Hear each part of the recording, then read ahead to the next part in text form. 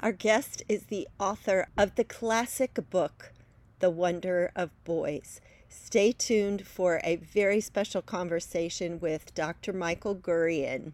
This episode is sponsored by Heart. Babies need to eat. And whether you breastfeed or bottle feed, use formula, combine all of the above, you need options. We wanted to let you know about ByHeart Baby Formula. ByHeart has a patented protein blend that gets the closest to breast milk. It includes two of the most abundant proteins in breast milk. And ByHeart actually ran a clinical trial comparing their formula to a leading infant formula and proved that babies on ByHeart have softer poops, less spit up, and easier digestion. ByHeart is also the only US-made infant formula to use organic, grass-fed whole milk. So if you need baby formula for your baby, consider ByHeart.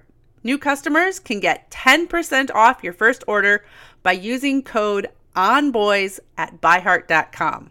That's BYHEART.com/podcast, and it is 10% off your first order. byheart.com/podcast. This is a limited time offer, and additional terms and conditions may apply. This is the On Boys Parenting Podcast.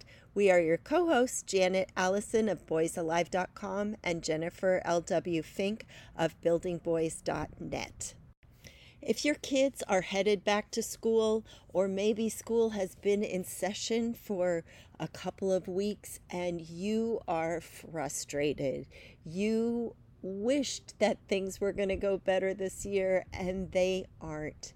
How do you get him to take responsibility? How do you end the homework battles? Our friend Amy McReady at Positive Parenting Solutions has the Surthrival Guide for you. This is a quick course that you can take to get the tips and tools that you need to make this school year run more smoothly than any other year in the past. Go to boysalive.com/school and you'll find all the details there. This is an evergreen program. You can join anytime. The information's there, waiting to be shared with you. That's boysalive.com/school. Amy McReady's Back to School Surthrival Program.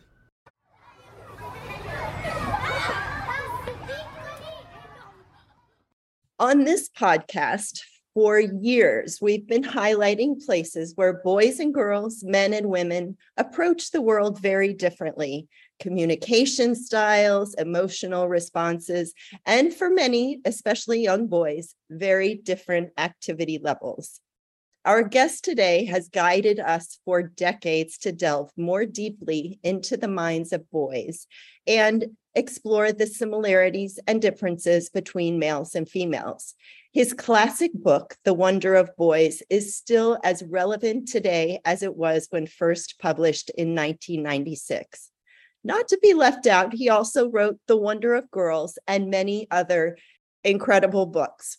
In 1999, after the Columbine school shooting, he began to speak out about the boy crisis. Unfortunately, decades later, school shootings continue to occur here in the U.S.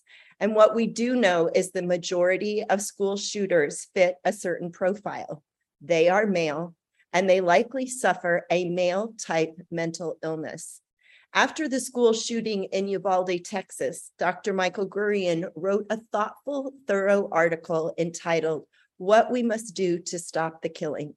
This examination of how we got here and what we need to do to move all of us forward prompted us to invite him to join us here at On Boys. The father of two grown daughters, Mike continues his advocacy for all children through the Gurian Institute, providing professional development and parenting support both on-site and online. Mike, welcome. Well, thank you so much. What an honor. It's great to be with both of you. It's so great to have you here. So let's start with when you began this work and now, and how have things changed and how have they stayed the same? Okay, well, that's a big question. That's a big one. Yeah, I did start it back. I did start it back in the 80s, college grad school time, with an interest in trying to understand the science behind male and female, because in that era, I'm a baby boomer born 1958, and so I'm 64. In that era, in college and grad school, this thing had started where everything's socialization, and in terms of male female, and it's an interesting movement. Obviously, there's a lot of interesting things to learn about socialization, but I had lived as a kid overseas, et cetera, and I knew that males were playing with males, and little girls were playing with little girls, and the patterns of play, and therefore I suspected learning patterns in others had some kind of neurobiological component. So I got interested in that. So a lot of study, a lot of work since then. And then by the time we got to The Wonder of Boys, which I wrote 94, 95, and then published in 96, by the time we got there, one thing that was different than now is that there weren't any other boys books. There wasn't any national consciousness, let's say, about boys. And Reviving Ophelia had just come out, and Mary Pfeiffer and I were friends, and we presented together at conferences. And, there was a massive movement around Reviving Ophelia and around girls. And I had two girls, so I loved it. But there wasn't, so The Wonder of Boys came out, and initially I couldn't get it published because the publishers just said, no one wants to read about boys. No one cares about boys, So one thing that's different now is that there are a lot of resources on boys. There's a lot of consciousness on boys, including your wonderful podcast, right? And your books. I mean, there's just so much in the last 26 years. So that's something that's different. One thing that is the same in a way is that we are still, like I say in that piece, we are still seeing these school shootings, and we are still talking about sort of ancillary concepts as to why these boys kill people, rather than getting to the root of what's going on. And so the thing that's still the same is we still don't fully understand boys, and so we don't systemically understand how to raise them as a culture. And in fact, we're going in a lot of directions that are even worse. So I hope that's a nutshell. I think that's the part that frustrates me. I mean, my oldest son was born in 1997. So he was born a year after The Wonder of Boys came out. It didn't take me too long. My second son was born. I'm looking around going, I do not understand what is going on here, which is when I found your work, and it helped me understand my boys. And as you said, there's been a lot of work done since then. To me, I'm so frustrated that I've been, raising boys for 20 plus years. This information is out there, and it's societally, we're still not acting on it. And so we still have this happening. We still have so many people that misunderstand boys and men, and the information is there. It is. Yeah, we're I think we're pulled by sort of extreme forces as a society, on far, let's call them far left and far right. I don't know what else to call them. They're just extreme forces that sort of control public dialogue to a great extent. A lot of it comes from academe, where they're still into this. There's no male female, or if there is, it's all about female. You don't really talk much about males, or if you talk about males, all you talk about is a talking point, like toxic masculinity. That will be our talking point. That's what we'll be allowed to talk about. And these things are, incredibly thin, and they don't really get at systemic issues. So when you have the academic world controlling that part of the conversation, so the society, that means government and media will follow suit, because government and media follow the academic world. And then, so they're not helping us solve the problems. And then on the far right, for lack of a better word, we have forces that are saying things that are really sort of conspiracy-ish, and also don't grapple with what is going on with male development. And then because people on the right seem to care more about male development than people on the left, I don't know if that's true or not, but that's how it appears on Twitter, then the people on the left, just fight back and say, you guys are terrible because you're on the far right. And so it's become a gender politics thing. And what it should be is developmental. We have to look developmentally at what boys need, nature, nurture, and culture, and we have to give them that. But we're systemically paralyzed, I think, because of this maybe political battle. And so meanwhile, we've got the parents that you're working with, Janet, and the parents that I have been in the trenches with for 20 years. And now my siblings raising kids and your daughter raising kids, in their houses, dealing with their boys, going, what do I do? Yeah. So Mike, talk about male development. What do we need to know that is not out there in the larger culture? If we knew it, we could change things. If teachers knew it, they could change what's happening in schools. Yeah, another big question. You guys asked the big ones. So male development obviously is vast. I divide all development into nature, nurture, and culture to help us to figure it out. And none of these are opposed. They all coexist. So at the nature level, one thing that I think many parents may not know is that the neurotoxins coming through fertilizers, pesticides, foods, all of these are environmental neurotoxins that affect testosterone levels, as well as can promote brain disorders, autism, etc., ASD. These are affecting sperm and egg, and that then affects the genome of the child. And most people, I think, don't know this. And so that's one big piece of information, like Saving Our Sons, my latest book. I have a lot on that there, because we can go organic, and parents who are going to have kids can go organic, like if possible, a year before they conceive or 6 months. That will help. And then the issue of the testosterone levels, we're at about 30% less testosterone, right, for males than 30 years ago. So another thing maybe folks don't know is that really low testosterone is part of what makes boys depressed and then kill people. So we don't actually want this low testosterone. We want to have normal testosterone levels in their cells. But the endocrine disruptors that are in junk food, like if parents listening to this could do one thing, just cut out all junk food now. Because the endocrine disruptors... easier said than done if we have teenage boys in the house. Let me tell you. It is. I know, but you asked me. No, you're absolutely right. Believe me, I've experimented on my own kids, and it's tough to do that. But that's just something that we tried to do over a period of a year. We cut out junk food, except for treats that were snuck by, and then we moved to organic as best we could. So what that's really getting at is there's stuff happening at a cellular level. And I think, to wrap that up, the other thing that folks don't know is that male depression is rampant. But our young males, it's covert. So they're playing video games. They're, they may be struggling in school, but they're doing their schoolwork. They have a couple friends, and they seem okay, but they're depressed. And we don't know it, because males tend to experience covert depression, females tend to experience overt depression. So covert depression, then they're starting to take drugs. A year later, we realize, they're taking drugs. They're covertly depressed, because substance abuse or substance misuse is part of covert depression.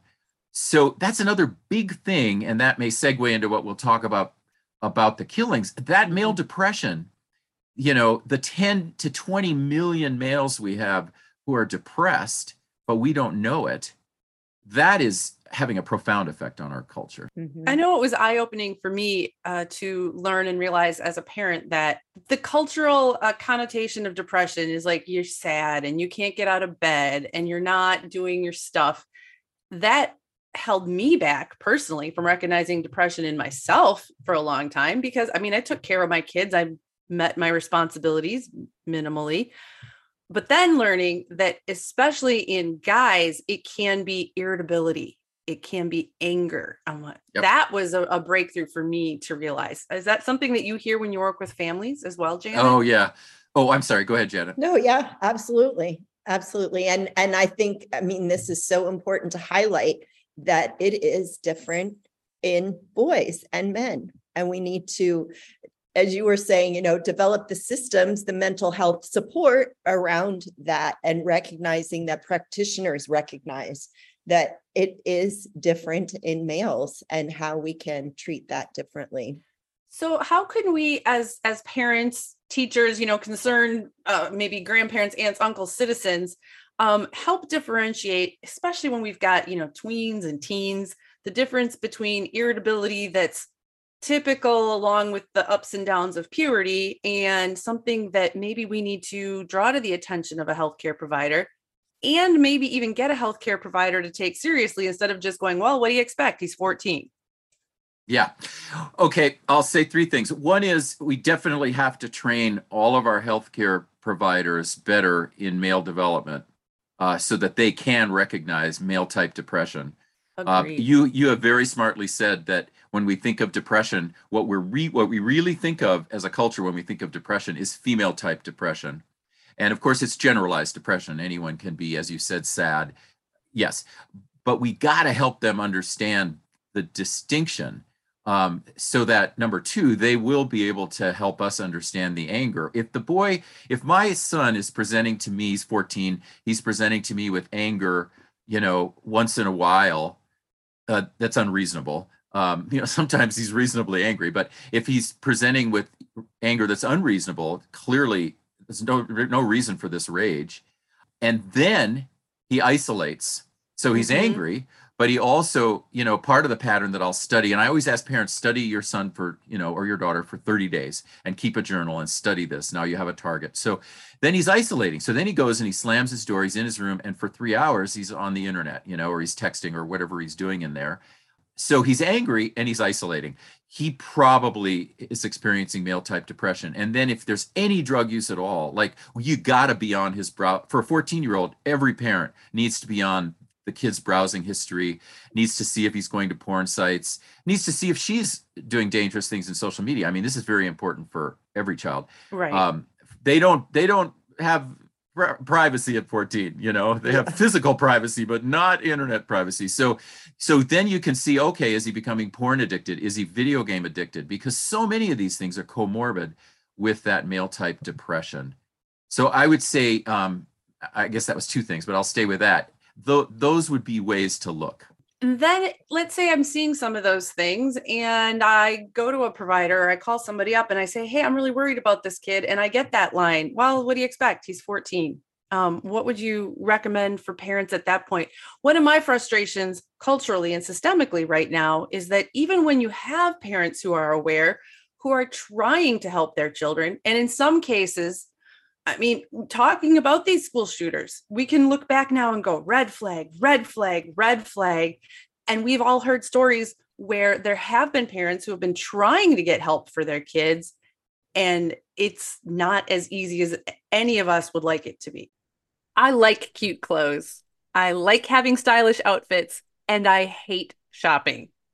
Armoire makes getting dressed easier. Armoire is a clothing rental membership option. And Janet and I recently have both tried it out, and you guys, it is so much fun. You go to their website, you get to take a little quick style quiz, takes 5 minutes, and then you get presented a list of beautiful clothing, pictures, wonderful clothes that you can pick out and get delivered to your house for you to try and wear in the comfort of your own home without going out, and determine what looks cute, put together outfits without investing a ton of money. Right now, our listeners can give Armoire a try and get up to 50% off your first month. That is up to $125 off. Just visit armoire.style/onboys.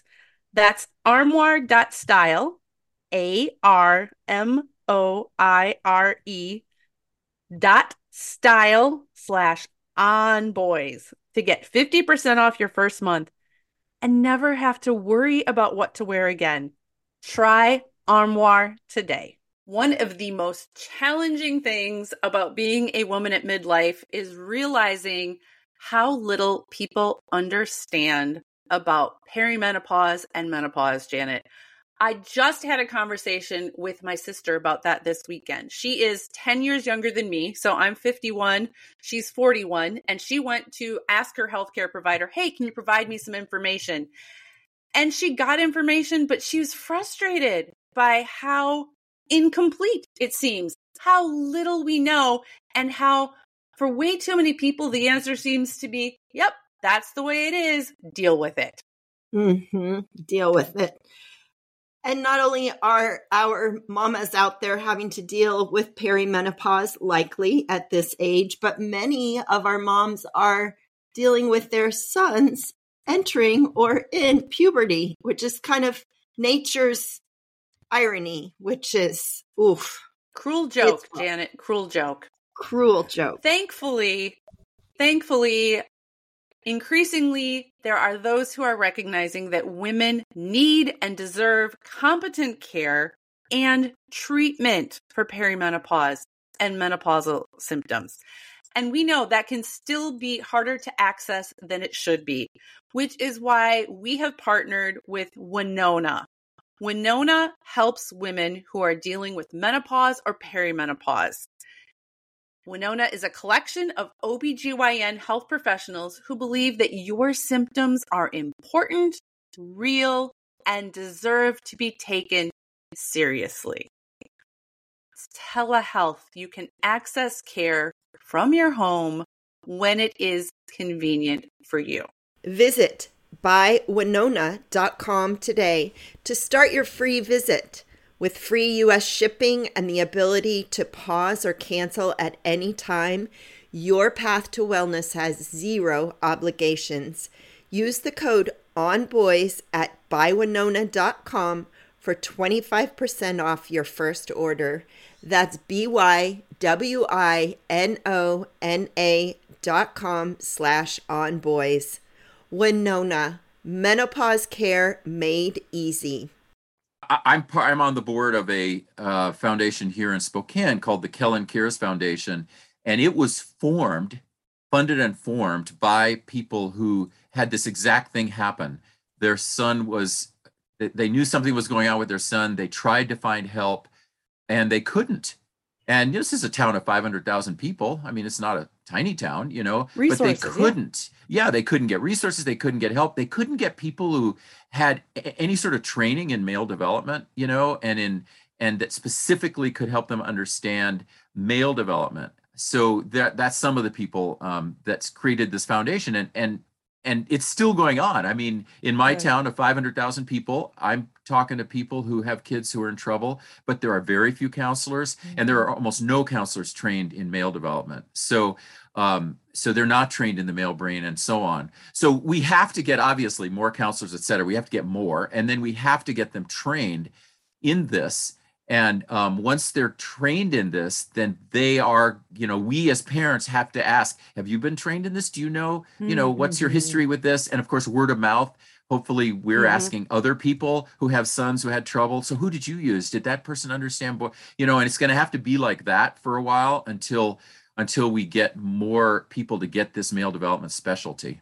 So this is kind of the nature part. I want to make sure we get into the nurture and the culture also. So, nurturing these boys, what do we do as Jen said, as teachers, as parents, as citizens? What can we do for not just our son, but his friends and the other kids in his class? Yeah, so if people go to GurianInstitute.com, they'll see this, what can we do to stop the killing, right? It'll show up on the news page, and a lot of it's actually in saving our sons. So these are places people can go. I've created a list, and it's a tool for nurturing and nurturing structures for parents.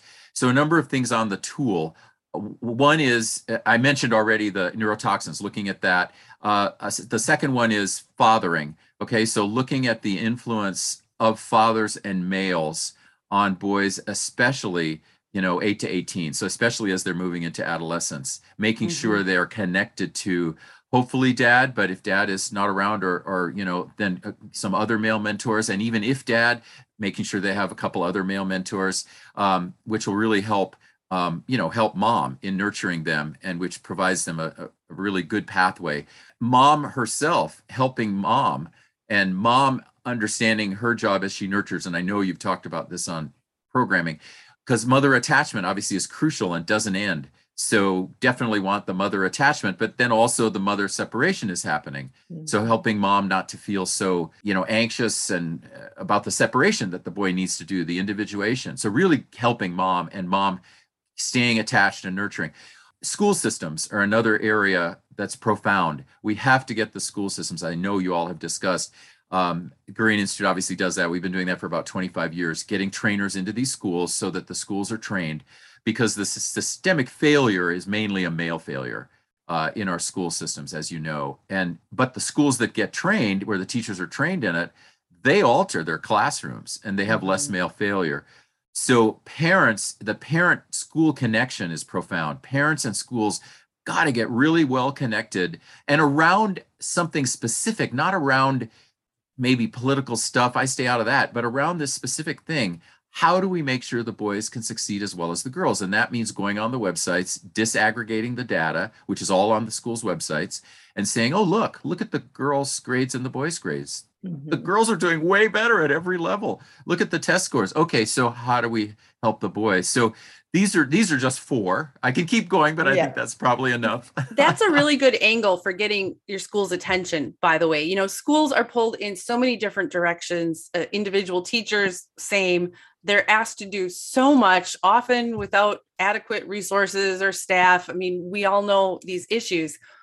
But schools, educators feel a deep responsibility to educate the children who are there. And they have a lot of pressure from above and from the funding systems to have students achieve. It is in their best interest to have their students achieve. And you're absolutely right. If you look at the data in pretty much almost every school across the nation, boys are doing worse than girls. So if parents, if you can help highlight that issue for schools are motivated to pay attention because they want to get their achievement levels up. That helps them attract teachers. It helps them attract funding. So instead of just saying, hey, my son hates your school, communicate it in a way that it's beneficial for the school as well. And like Jen did, be on your local school board and make a difference at that level too. And I did opt out of the system for a while. We homeschooled for 7.5 years because it wasn't a great fit for my kids. And because that was an option at that time. And I know it's not, but unfortunately, I don't think the 3 of us have any neat, easy solutions to hand to parents. We have try this, and this is going to be hard either way. Yeah, the thing that I can say from a data perspective does work, that is a solution, is to do systemic change models in schools, like pilots. So the parents maybe would fund it, or the parents, usually they can be funded by Title I or title funds, where the trainers go in and do a 1-year program, and every teacher is trained, even the cafeteria staff, everyone's trained in how boys and girls learn differently. And they take the data before and they take the data after. And that we do have proof that does work. So because the test scores go up for both boys and girls, the grades go up for both boys and girls, and the discipline referrals, which is mainly 90% boys, the discipline referrals go way down. So that affects the bullying statistics and everything else. So that one is a solution that does work. And that one, boys and girls learn differently, kind of lays that out. In the minds of boys, I talk about the parent-led team. And I think the parent-led team is a key. And that's sort of, I'm just giving a word to what I think you're saying. What I beg parents to do is get together with 4 other sets of parents who have boys who are having trouble. And if you can't get 4, get 3, and put together a team. And these parents sometimes don't realize they know each other. They actually know each other because they're talking, or they can talk about how their sons are having these issues. And then they go into the principal, let's say, calmly, nicely, go in and say, as a team, okay, so here are some resources. So look at what's happening. We've looked at the data. You can see it too. And we're willing to help you figure out how to get funding. And these models, we're willing these to pilots, help, right? Yeah, these cost very little to do these pilots in schools. So that is something that does work. I like that. So, and culture, and I want to use the segue of tech, screen time, because we know our boys are, if they don't have a phone in their hand, they're on their devices playing video games. And I know with all the parents that I work with, this is the huge issue. It's used as leverage. It's used as punishment, and it feels a place where parents, they just throw up their hands of like, this is taking over his life and he's missing out on so much else. Talk about tech a little bit. Yeah, you're absolutely right. It's one of the profound issues of our time. So in Saving Our Sons, I kind of show what it's doing to the brain. And so very quickly, there are a number of things that folks often don't know that it's doing to their kids' brains. One is the fast moving images are especially as kids use tech younger, birth to Mhm. 10, and especially birth to 5, right? So there's different eras. I divide it up into every 2 years as an era. It has different effects on the brain. So that's the first thing. Parents, I beg you, study the effects that that screen and the amount of time spent on the screen itself has on the brain. Then the dopamine, right? That's another effect. So what it does is it's skipping circuits in dopamine. It's flooding dopamine at times that dopamine ought not be flooded through the brain, and it creates what we're going to popularly call addiction, and it is sort of addictive. It also creates instant gratification, and so it sets the child up for a sort of rhythm that's not real, and that makes sure that the child, when the child is trying to mature, can't mature. The frontal lobe can't connect to the midbrain because circuits are skipped. So the 5-10 hours on the screen are dangerous to brain development. So that's the first thing. Then after that, once we realize that, we keep this 30-day journal, and we go on the kid's browser history, we look at that. Then we come to the child, with a plan. And the child is 10 or 12 or 14 or whatever. And we say, okay, here's the problem. This is really dangerous for you. And we're your parents. And so it is our job to protect you. So we're going to work out with you the new plan. So like no one's going to use any devices during dinner time anymore. No one's going to have any devices for an hour before bed. No child. And hopefully us parents too, for our sanity. It's good for No, us too. yeah, it's good for us. No, we're going to play games more, which is better for your brain. When we're driving long distance, you get to maybe watch a half hour if you have, but the rest we're going to relate. So then these rules, they get worked out with the child, and the parents, of course, are the parents working out the rules, and matching them with the school, and seeing if the school's doing 3 to 5 hours on screens at school, then the parents are going to have to titrate screens pretty much completely during school nights. No video games during school nights. That's just a cardinal rule. These are ways to protect the brain development. So when parents understand that brain development is at stake, then I hope as they learn that and inculcate that then they, make these changes. I ran across a great article yesterday that I'm going to put in the show notes. I am blanking on the name of the author right now. It's a fellow parenting writer. And she tested a bunch of kind of like starter phones and wearable tech with her kids. And she has a fantastic article about, after looking at these are, what I recommend for different ages of kids and families. And for me, as a parent that was raising kids now, at the beginning of this tech explosion, it's really interesting to see now there are much more thoughtful devices that allow more parental interaction and control. And I know parents are looking for this information. I don't have it off the top of my head, but I'll put it in the show notes. Awesome. Thank you. Did that you. author say no smartphones until the kids are 13? No, this particular article doesn't talk about that. But one of the things she talks about is I know she's got kids that are younger than that. And because of the distance they travel to school, she wanted them to have something to be able to contact her. But she didn't want to be like, hello, here's the whole unrestricted internet. So she was looking for something that would fit into that. And there are many more options now than there were 10 years ago, even. Yeah. If we can keep them off smartphones, we can still, because smartphones are dangerous for them before 13 or 14, but they can have those sort of analog phones, or the phones that allow the communication, but are not smartphones. Mm-hmm. So we started this conversation around school shootings and these boys that are likely have male type depression. So in your article, What We Must Do to Stop the Killing, we've got the nature, the nurture, the culture. What about guns? And, we're not going to solve that problem. And it's definitely a political legislative issue. But what about boys and violence? Yep. Yeah. So a lot of the boys who get depressed, right, and they've been traumatized.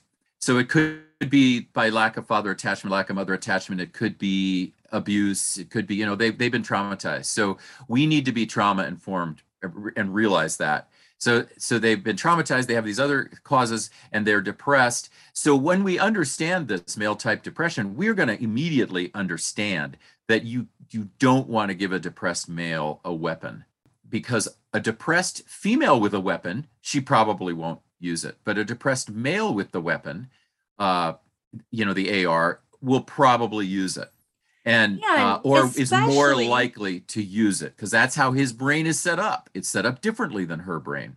and for the most part with our mass shooters, we're talking about young men whose frontal lobes have not yet fully matured. Like, impulsivity is a huge issue for young males in a way that it's not for a 60-year-old male. Oh, absolutely. Yeah, yeah. The connection to the frontal and the prefrontal is a lot of what this discussion is actually about, and trying to remove things from boys' lives that are going to stop them from maturing appropriately, where gradually they're connecting the midbrain, where emotions are, to the frontal, and where impulses are to the frontal, right? And also helping them, training them to be more frontal. And they're a year and a half, 2 years, can be 3 years behind girls in closing the distance between the emotive centers and the frontal. So the frontal, for anyone who doesn't know, the frontal is where impulse control happens, right? It's where self-regulation happens. It's where things get thought out, executive decision making. And so we want that. But a boy who's depressed, a boy who's been traumatized, he's even lower on the scale of frontal connectivity. And boys are very, objects moving through space. The right side of the male brain is really obsessed with objects moving through space. And then testosterone is a high aggression chemical. So, you put all this package together, and you make them depressed, and we're more likely to have them kill others or kill themselves. Then that will never change. We're never going to see girls do this the way boys do, because the brains are set up so differently. Which is science and fact and millennia worth of experience. And yet somehow we've managed to create a culture where it is easier for our depressed, not yet fully mature boys to get a gun than it is to get mental health care. Right. You've hit it. It just makes me want to pull my hair out, but that won't help anything. No, you've hit it. And none of us, I don't think, are anti-gun. I'm not anti-gun, but gun safety protocols are crucial. And every state, I hope, will pass these things that the Fed did a little bit. Congress passed some things and said, okay, let's do this. And some of the states, like New York, some of them said, let's do this. Let's have background checks. Let's have some psych evals. Let's give more money to mental health. So I think that's a good direction. But yeah, we're not there yet. Right now, America is gun obsessed, and young boys can be gun obsessed. And then without the frontal connectivity, then, it's a recipe for pain. And I want to be clear. I want to underscore what you said. I am not anti-gun at all. I live in a house that has guns. My husband hunts. And because I also live with young adult males, they're locked up. Right. They're locked up because they seem fine to me. And I don't think that anybody's depressed. I don't know 100%. They have friends come over. I don't know. So I feel like one of the things that we can do as a society, as parents, is make things a little bit more difficult. Don't make it so easy for anybody to get something where they can hurt themselves or others in what might be a moment. It might be a lasting moment, but let's not make it easy. Well said, Jen. We've got to start with our homes. We've got to start where we live. And then hopefully, as we talk about legislation and all the things, can expand out into the culture. I want to just touch on toxic masculinity, because we've talked about that often here on the podcast, and would love to hear your thoughts about toxic masculinity and how, along with that, I always think I've seen these young girls walking around with t-shirts on of the future is female. And it just, as Jen said, makes me want to pull my hair out. It's crazy, the messages that our boys are getting. And again, they're on the internet, they're getting the social memes and all of the messages. I sent Jen a bumper sticker on a car that said, no airbags, we die like men. Wow. Okay. No airbags. So we that's die kind of, like I mean, that's men. Wow. sort of an example of what some people call toxic masculinity, like this whole, I don't need this. Wow. No airbags. That's We die like interesting. men.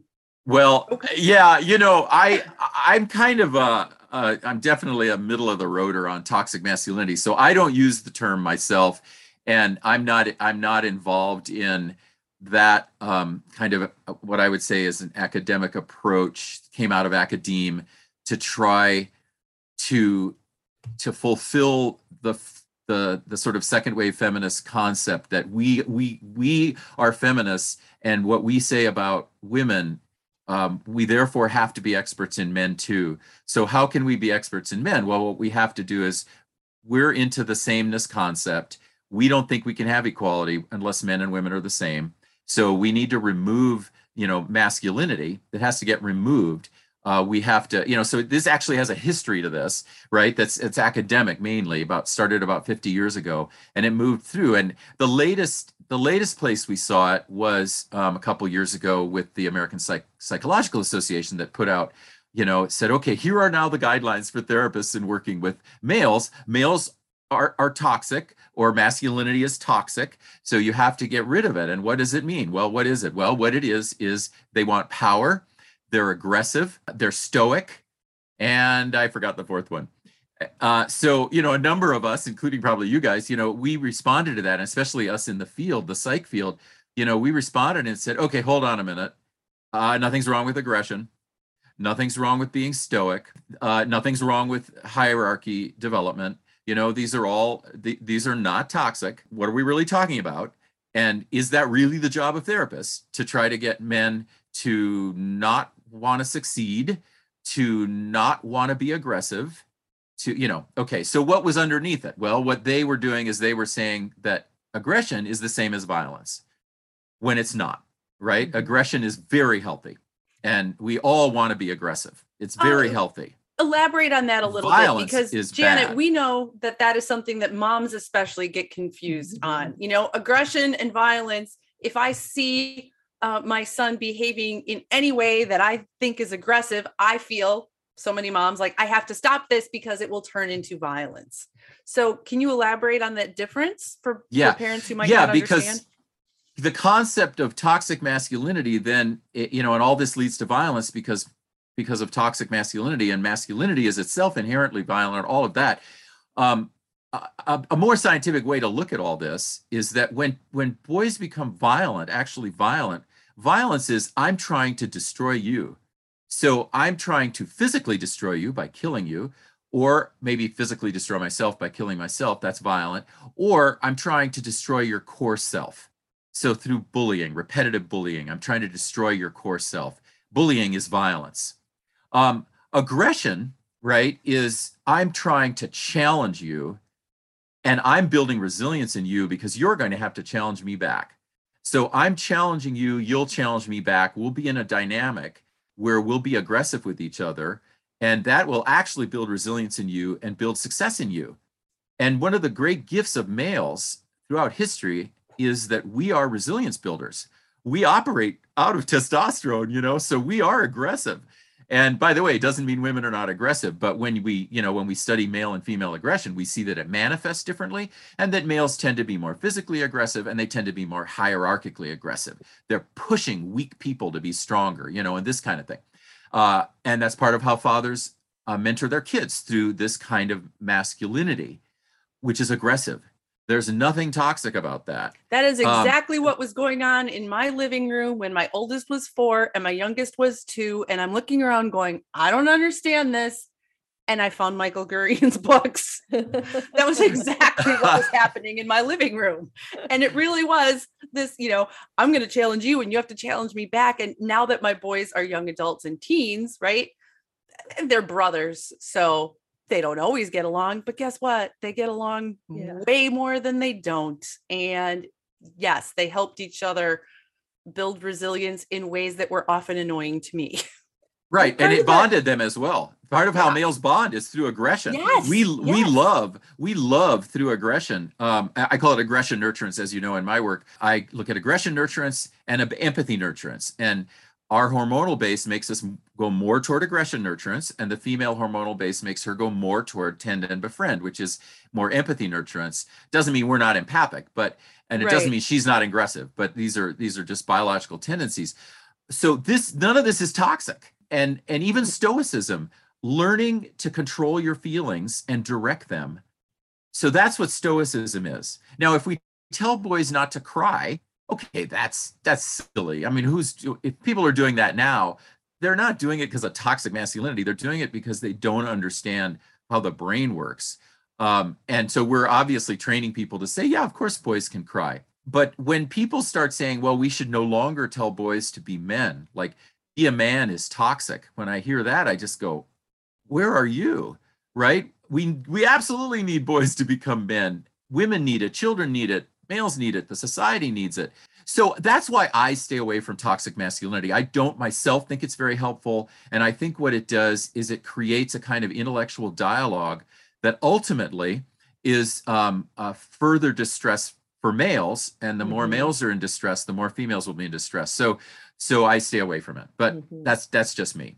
Well, and to highlight, the aggression, the value of aggression is also that desire to protect, that desire to serve, that desire, that purpose-driven desire is part of aggression also. And so it's a good thing. We want that. We want to build that in our boys. Absolutely. Purpose development is crucial. And we got to teach them to aggressively pursue a purpose.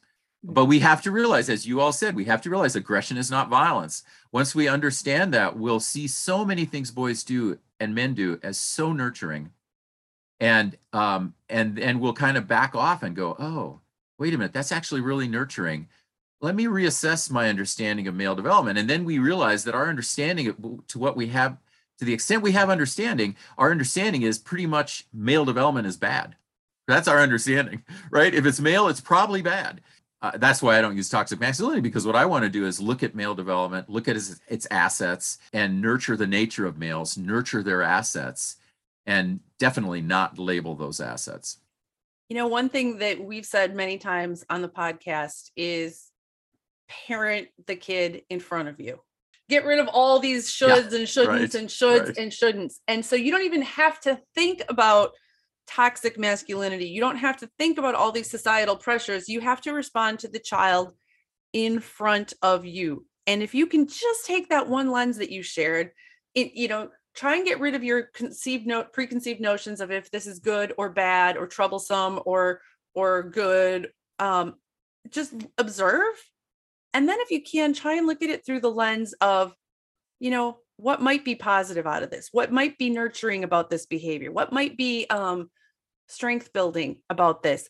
It can change the way you look at your children, because I did not grow up as a boy. I did not understand so much of what my guys were doing. But once I started looking, it's like, all right, well, that is not how I would do things, but it's working for you. Beautiful. and then go and get one of Michael's books, because all of them, and I don't even know how many books you've written, Michael, but in the 20-ish, some books. 35.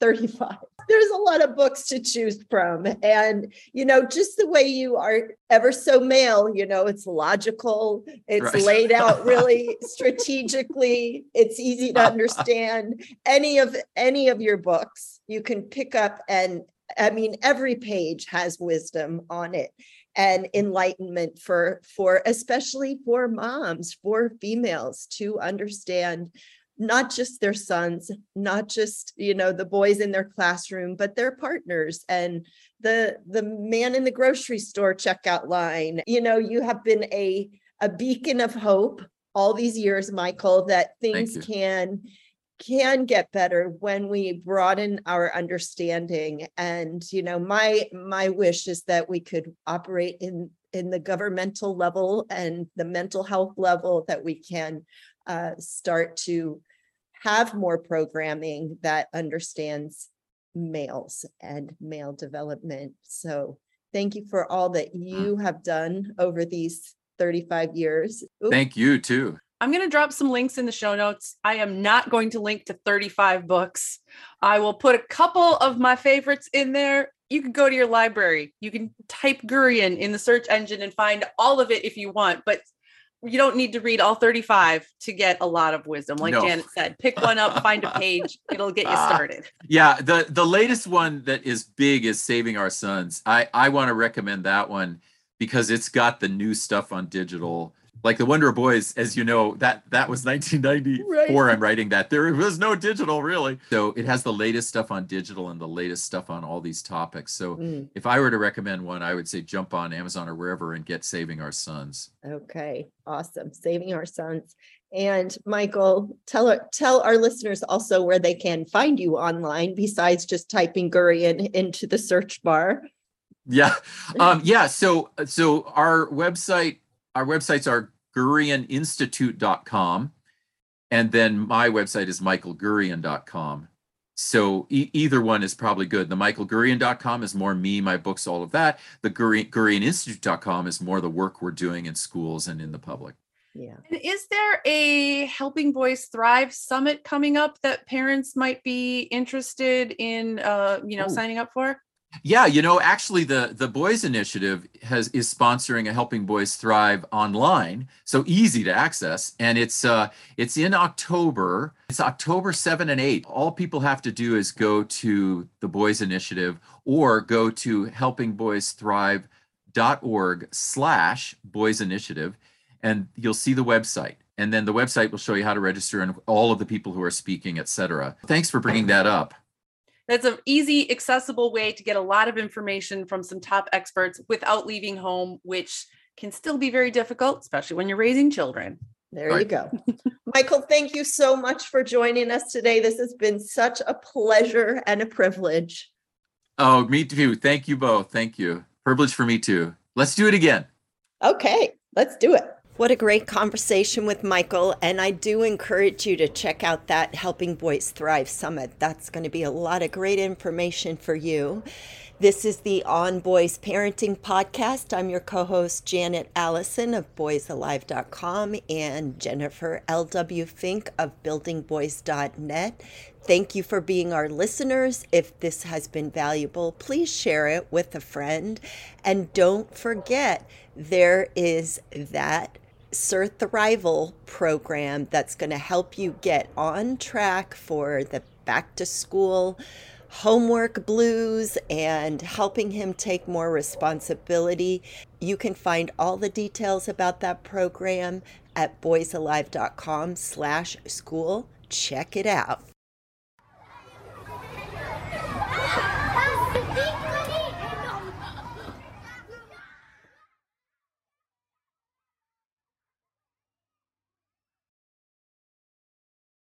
Save big on brunch for mom, all in the Kroger app. Get half gallons of delicious Kroger milk for $1.29 each. Then get flavorful Tyson natural boneless chicken breasts for $2.49 a pound, all with your card and a digital coupon. Shop these deals at your local Kroger today, or tap the screen now to download the Kroger app to save big today. Kroger, fresh for everyone. Prices and product availability subject to change. Restrictions apply. See site for details.